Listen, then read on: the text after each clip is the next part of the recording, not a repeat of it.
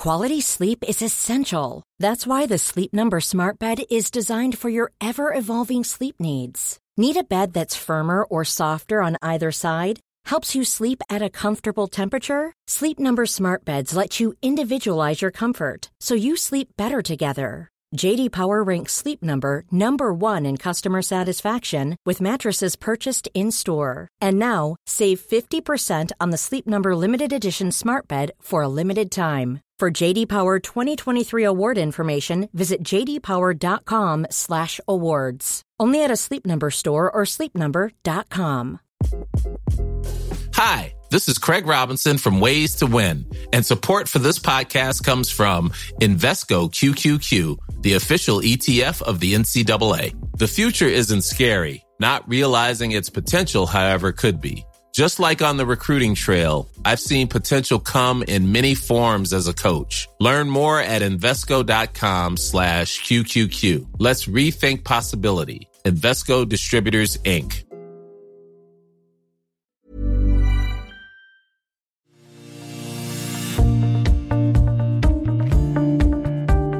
Hello, welcome to New Scientist Weekly, the podcast that brings you the week's biggest, most compelling, and basically the most alien-tastic news in science. I'm Rowan Hooper, I'm our podcast editor. And I'm Tiffany O'Callaghan, I'm our features editor. Joining us today is staff writer Graham Lawton and science writer Caroline Williams. Hello, hello. Hello. Hello. Coming up on the show, as Rowan said, we have aliens, or at least we have an interview with an astrophysicist who thinks we have been visited by aliens. We have a special report on the new vaccines being developed to fight COVID. We have an ancient musical instrument and an in-depth look at the fishing industry. And we have Caroline answering some of the most difficult questions in science. No pressure, Caroline. But before that, a couple of notices. We have a stunning new podcast. It's all about the best distraction from everyday life that you could hope for. It's called New Scientist Escape Pod, and you can find it wherever you get your podcasts. And you can also get the ultimate escapism as a subscription to New Scientist with a bargain offer. 20% off a subscription. Go to newscientist.com/pod20 to subscribe and get your discount. But let's start with the latest on vaccines. Graham, you attended a virtual meeting last week called The Quest for a COVID-19 Vaccine, run by the New York Academy of Sciences. Was it nice to have a trip to New York? Yeah, if only. Now, the point is that we are on this roller coaster of emotions at the moment. We have vaccines at record speed, which has been amazing, and then we have new variants of the virus, and then we have some problems with the development of other vaccines. So what's the latest? Well, I mean, we're going to need all the vaccines we can get. And actually, there are loads of really innovative new vaccines in the pipeline. So one exciting development that we're going to see quite soon is some new vaccines that are sprayed up the nose. Vaccines that have been approved so far are all injectable. But there are some existing vaccines that are dispensed nasally, so the child flu vaccine, for example, and that route also looks pretty promising for COVID-19. One in particular is being developed by a biotechnology company called Codagenics in New York. They synthesized the viral genome from scratch, and in doing that, so are able to introduce weaknesses into it, and then you can just squirt that up the nose. It turns the virus from this sort of virulent pathogen into a weakling runt. And another vaccine I heard about is being developed by Valneva, and that's a company in France. And its vaccine contains an inactivated whole virus, which is dead, so to speak. Vaccines are not really alive in the first place. It can't replicate, but it still induces an immune response. And these vaccines are considered exceptionally safe, so they could be given to vulnerable people, like those who are at risk of allergic reactions from other types of vaccines. And also, this company intends to test its vaccines in children aged 2 and above. And Graham, you also wrote this week about a couple more kinds of vaccines made using RNA technology. And we'll tweet a link to that. But the other thing that jumped out in what you've written about is the development of a vaccine by pill. Yeah. Now, a San Francisco company called Vaxart is at the very early stages of developing an oral COVID-19 vaccine, which means that can be taken in pill form. So the major bottleneck in vaccine rollout is getting people to vaccination centres and injecting them. And this circumvents that. The pill's stable at room temperature and you can just distribute it by post. Wow, but I've not really thought about this before. So how does the vaccine not get digested in the stomach? I don't know the exact details on that, but they're designed to travel intact into the small intestine where they kind of dissolve and deliver their payload, which stimulates an immune response. I mean, there are still serious questions over whether it can set up protective immunity. So this is still a long way off. But if it works, great. We can also just take a pill rather than getting a jab. So as you say, we've got to have as many options as possible to roll it out. And a pill form is going to be very helpful in poorer countries. And we've had lots of people like Jeremy Farrar of the Wellcome Trust and the World Health Organization saying that, the pandemic won't be over until the whole world is vaccinated. We have to have equitable distribution. So where are we on that? Yeah, this is a concern because up to now the rollout has mainly happened in high-income countries. But I did hear some good news about a new global coronavirus vaccine initiative, which is developing COVID-19 vaccines specifically for the poorer parts of the world. They've already signed a deal with a vaccine manufacturer in India, which can make 1.2 billion doses a year. They're going to seek emergency use authorization in India in a matter of months, and they're also negotiating with manufacturers in Africa, Latin America, other parts of Asia, and the Middle East. So I think, what we really need is a new Band-Aid record for 2021, not feed the world, but vaccinate the world.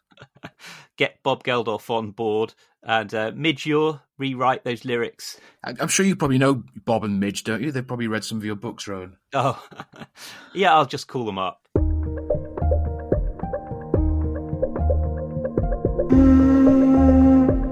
Now it's time for Life Form of the Week, where we celebrate an organism we are feeling the love for. And what was that noise we just heard, Rowan? Does everyone remember Lord of the Flies, where Ralph blows the conch to summon everyone to a meeting? Remember that? Yeah. Well, that wasn't actually a fictional schoolboy from the 1950s blowing the conch, but it was a professional horn player blowing a conch. But the more interesting thing is that the noise we just heard was blown through a conch that was made into a musical instrument 18,000 years ago. Wow. Yeah. So it's discovered in a cave in the Pyrenees in the 1930s, but it's been re-examined, and researchers have found that it was used by the Magdalenian people who lived there this 18,000 years ago. Wow. So how did they figure that out? So it's been worked, basically. It's got a hole drilled into it, and it's decorated with fingerprint-shaped ochre red markings. So they're pretty sure the shell was transformed by human action, and it was basically turned into a wind instrument to play music. And they've also found traces of resin at the mouth part where they think there was a mouthpiece fitted to the shell. So to test the hypothesis, the team enlisted the help of a musicologist to see if they could play the conch shell. And this horn player produced 3 notes close to C, D, and C sharp. Let's hear that again.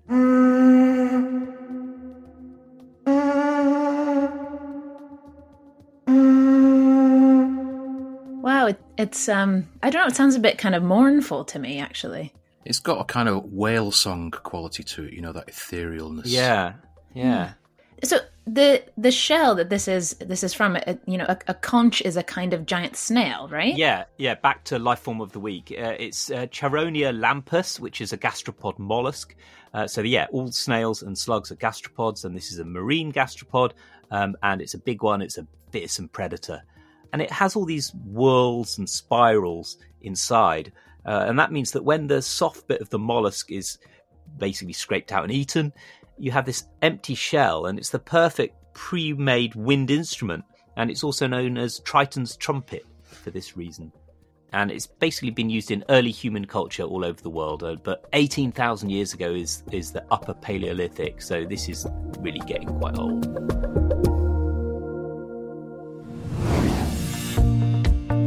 Time out. Time to tell you about our family of newsletters. We now have 6 free newsletters for you to feast on. Yep, we have Lost in Space about cosmology and quantum stuff, Fix the Planet about solutions to climate change, Health Check about medical news, Launchpad about space travel, Our Human Story about human evolution, and Wild Wildlife about the wonders of biodiversity. Yes, it's a spectacular collection. Go to newscientist.com/newsletter and sign up to all of them. They're fabulous and informative, and they are free. Also, while you're there, check out our range of live online events that are really helping during this lockdown. Go to newscientist.com/events to find out about all the cool things we've got lined up for the year. Now, you may remember in 2017, there was this amazing thing happened. It was an interstellar object passed through our solar system at great speed. It was named Oumuamua, and at first glance, it was thought to be an asteroid. But then an astrophysicist at Harvard University called Avi Loeb proposed that it was a piece of technology, an alien probe sent by an interstellar civilization. Our space reporter Leah Crane chatted with him about this, and the first thing she asked him was about alien civilizations. Are we alone?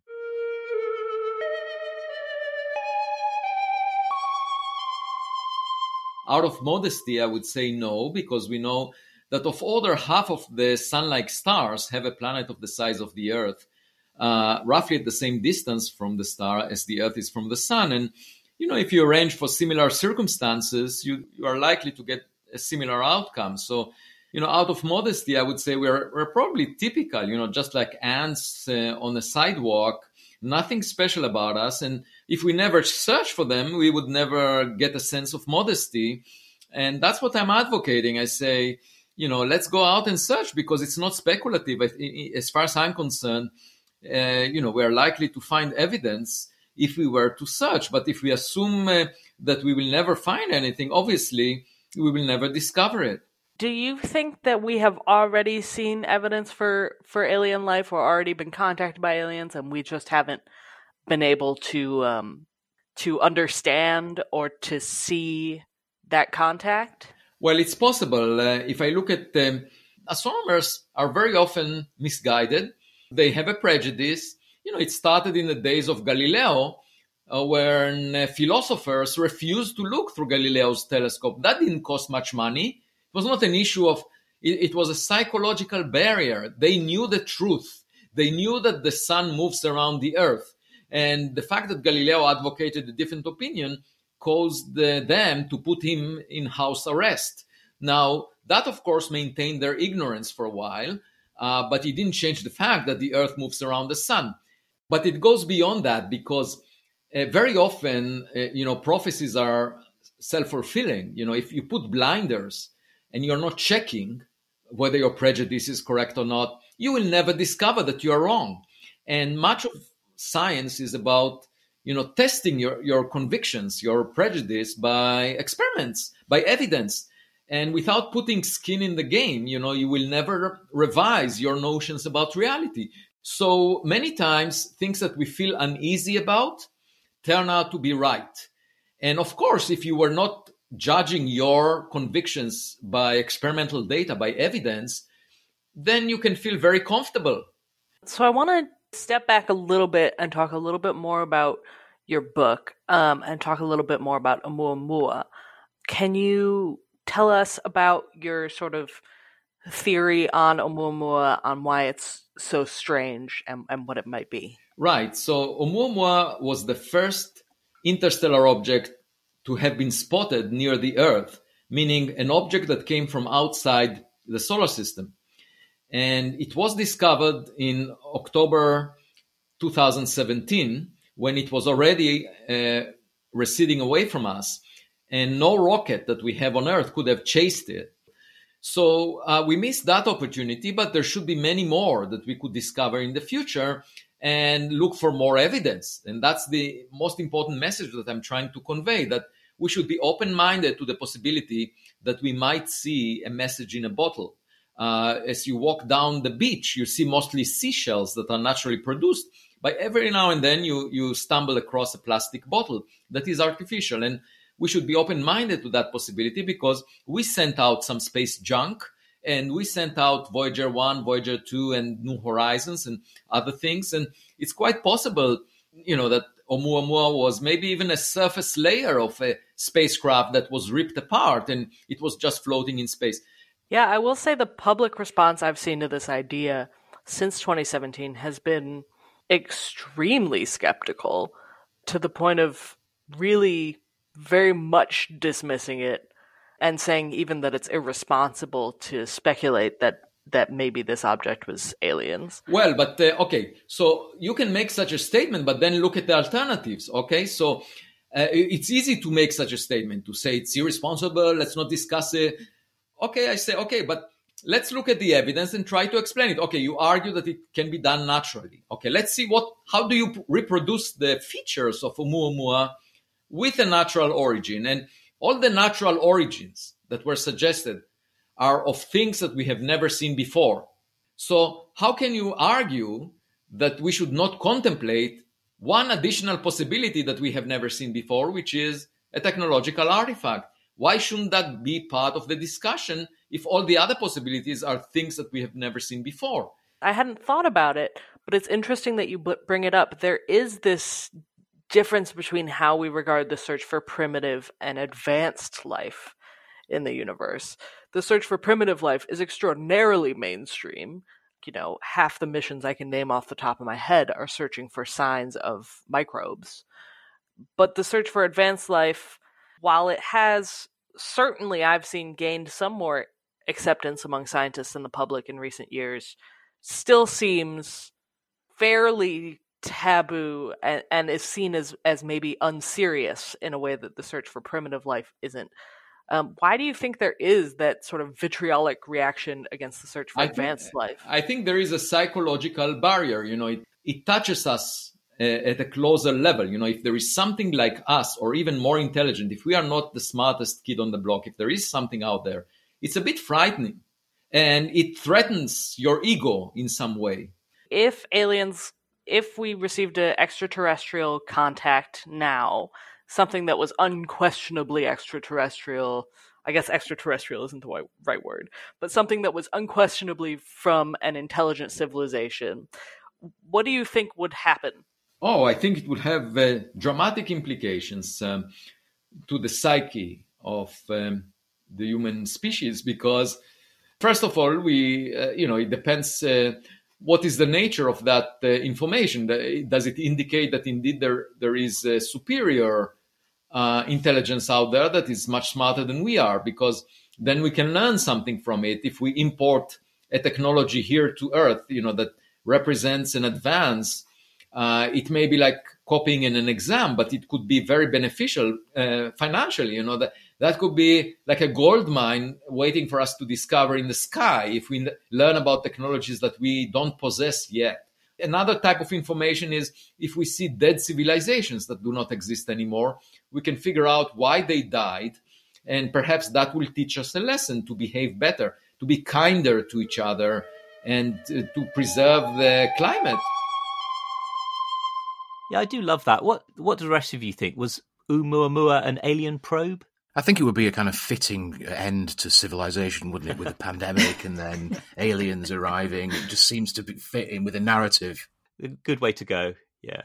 It is easy to laugh, but I heard Avi Loeb defending his way of thinking by saying that plenty of people work on string theory, and that's just as sort of unevidence-based as working on something like detecting aliens. But then again, he has got a book to promote, I suppose.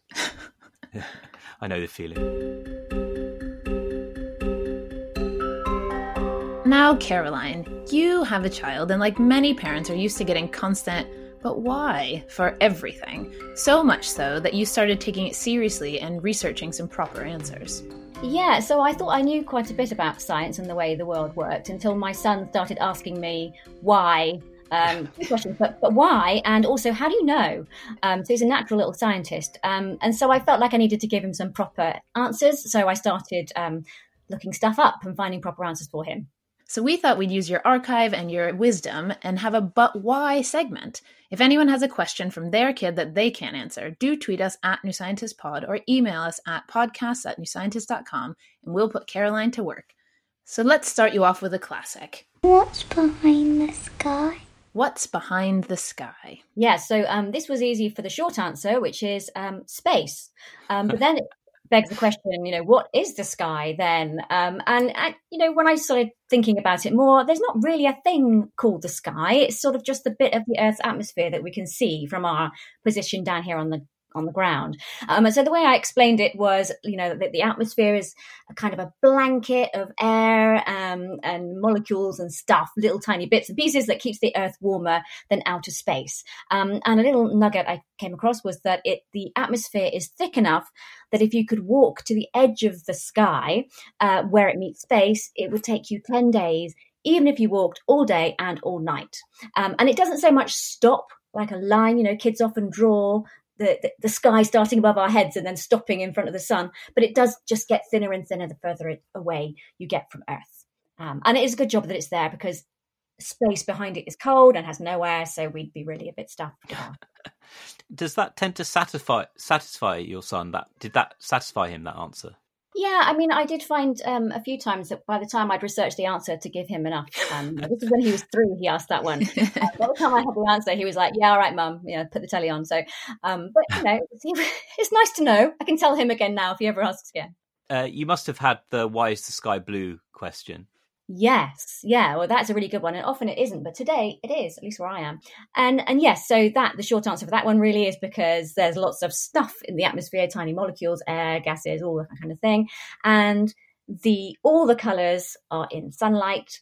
But as this light is bouncing around, blue reflects more than other colours. And so that's why we see more of it if we're lucky anyway. And one, little thing that kids often might not think of, but the sky is still there at night. The only reason we can't see it being blue is that there's not enough sunlight to scatter the blue light, so we can't see it. Good to know the sky is still there at night. Nice to know, isn't it? I always feel as well when you're on a plane and you go through the clouds and you see the blue sky above. It's kind of comforting that it's been there all along, even if it's grey and damp underneath. That's lovely stuff. Now remember, send us your questions or your kids' questions to @NewScientistPod, or email us at podcasts@newscientist.com.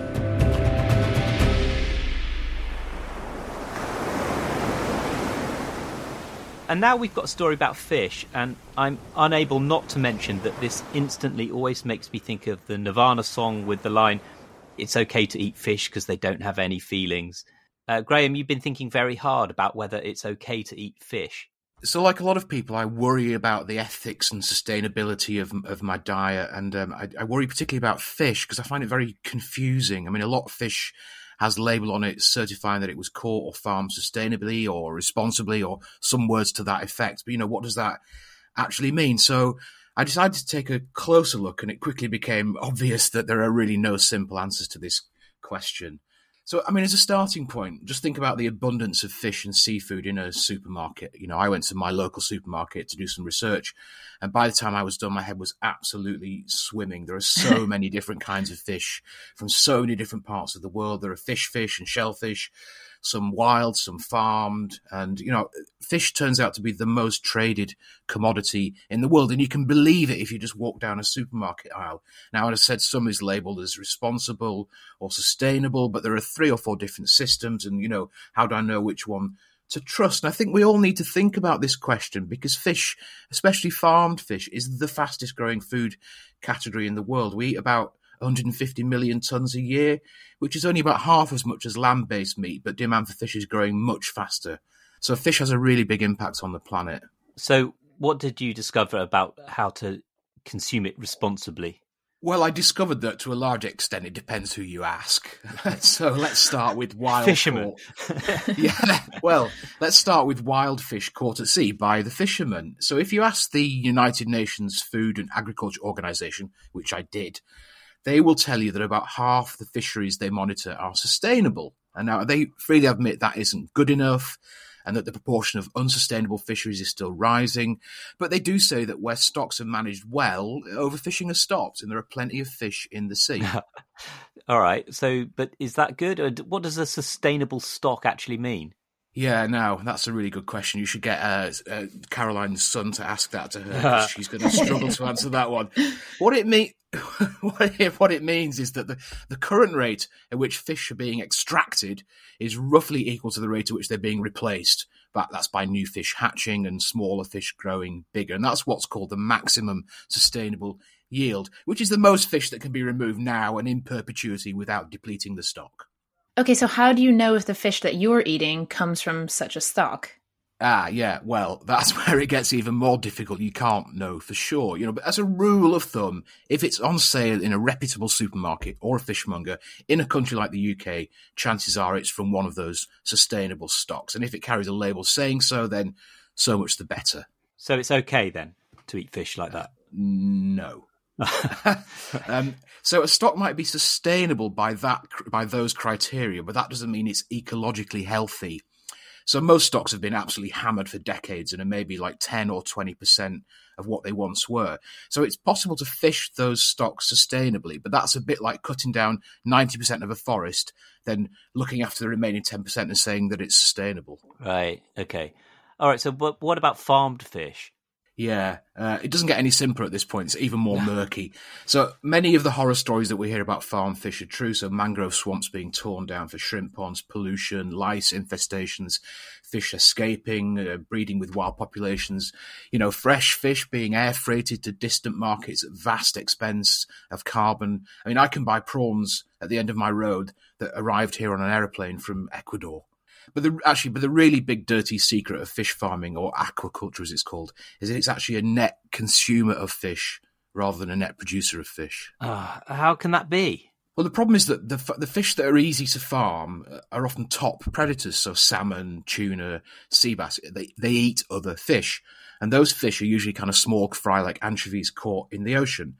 And the energy conversion from small fry to farm fish is really inefficient, so like 10 to 1. So to grow like 1 ton of tuna on a farm in the Mediterranean requires about 10 tons of anchovies caught in the South Pacific. So it really is similar to the inefficiency of conversion of a cow trying to convert soybeans into beef. Yeah, exactly. So I take it you've stopped eating fish. Well, actually, no, I haven't, because there is a category of aquaculture that is truly sustainable, meaning it's a net producer of seafood and also an environmental boon. And these are things like mussels and oysters that are farmed in the sea but don't need feeding. They obtain their own food from the environment, and they often create habitats that are really beneficial to other species, sometimes species that we fish sustainably. So one scientist told me that we should think of aquaculture as two very different sectors. There's the tuna farm type thing, which is a bit like rearing beef, as you say, and then there's the mussel farm, which is a bit like growing vegetables. So now I only try and eat the vegetable portion, if you know what I mean. I'm just delighted that oysters can stay on the menu. Yeah. Oysters are great in every respect. Rowan, you said you cooked an amazing oyster miso soup the other day. Oh, yeah. Like, there's something about, like, normally I think oysters should be eaten raw, but if you very lightly poach them, just very lightly in a sort of light soup, so good. Made a fantastic one at the weekend, But do oysters have feelings, though? Well, possibly. This is another huge issue with fishing industry, is that there is basically no animal welfare in wild-caught fish or fish farming. So, I think Kurt Cobain was wrong. Fish do have feelings, and we ought to take that into consideration as well. I was going to say, with his recipe just then, Rowan was trying to turn this into a gastropod. Sorry.